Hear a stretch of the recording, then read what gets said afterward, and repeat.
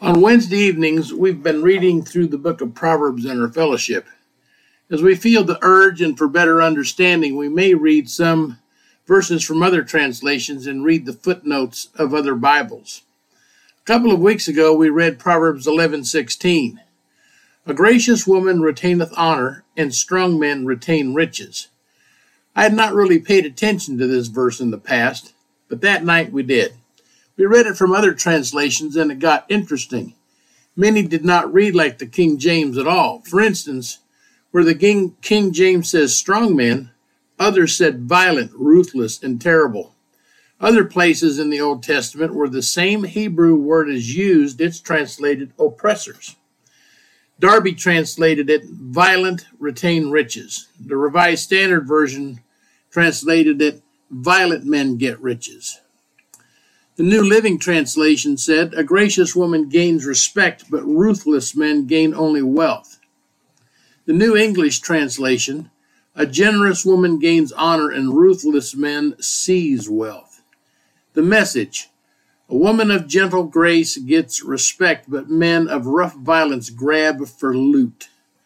However, Rotherham's Emphasized Bible used the word diligent in the place of strong. In my mind, there's quite a difference between strong and diligent and violent and oppressive and ruthless.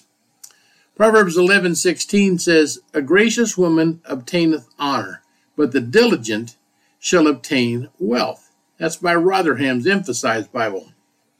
So which is it, diligent or violent? We looked up the verse in E.W. Bullinger's Companion Bible, which is a King James Version.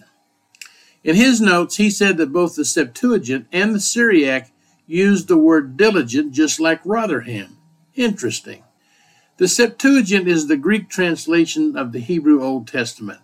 It was translated into Greek during the Babylonian captivity about 200 years before Christ was on the earth. So the Hebrew text that they had used would have been very old compared to any available to modern translators. The Syriac was translated from the Hebrew text about 400 AD, according to Bullinger. Both translations translated the word strong in our Bibles into diligent in their work. Their work would have used much older texts than the more modern texts. eSword, a Bible software program, has the commentary on the Old Testament. Their notes implied that there were two lines left out in the King James Version that were included in other older translations. This sparked my interest even more. I wanted to read the verse from the Septuagint and the Syriac myself, so I typed into Google Septuagint version of Proverbs 11:16 and found this. Brenton's Septuagint. A gracious woman brings glory to her husband, but a woman hating righteousness is a theme of dishonor. The slothful come to want, but the diligent support themselves with wealth.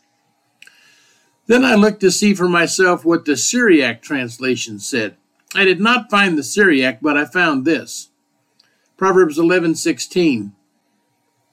A gracious woman retaineth honor. The Septuagint, the Syriac, and the Arabic versions have two extra lines which here are omitted, namely, the second of this and the first of the next verse. They read, a gracious woman raiseth honor to her husband, but a woman who hateth righteousness is the throne of disgrace. The slothful, though rich, shall come to poverty, but the laborious shall retain their riches. Now this inspired me to look at Lamb's translation of the Aramaic. He also included the two extra lines. Proverbs 11:16 from Lamb's reads, a gracious woman sustains the honor of her husband. A woman who hates the truth is a seat of dishonor. Lazy men are in want even when they are rich. Strong men retain knowledge. The information of the Septuagint and the Syriac was available to Rotherham and E.W. Bullinger. Therefore, it was available to all that wanted to know who were also doing translation work. Many times, preconceived ideas or mindsets greatly affect the way translations are done.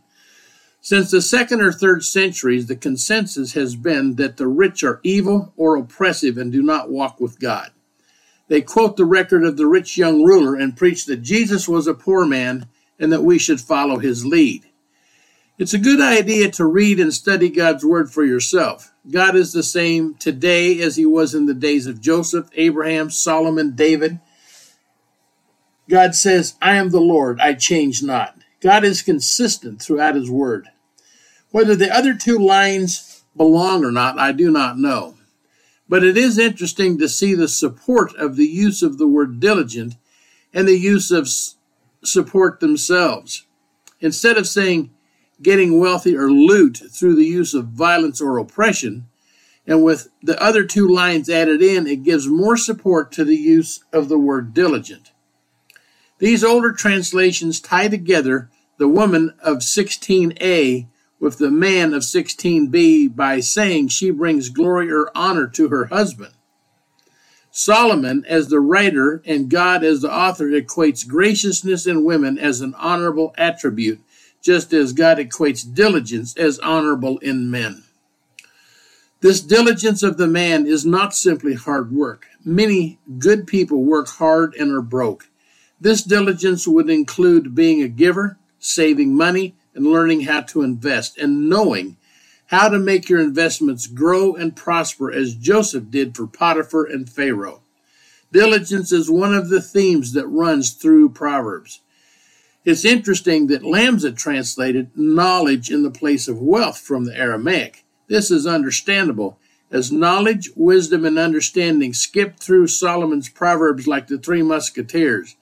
These three together are the foundation of true wealth. If you want to know how to do these things, just ask. God is more than willing to teach you and grant you the wisdom you need to live the prosperous life.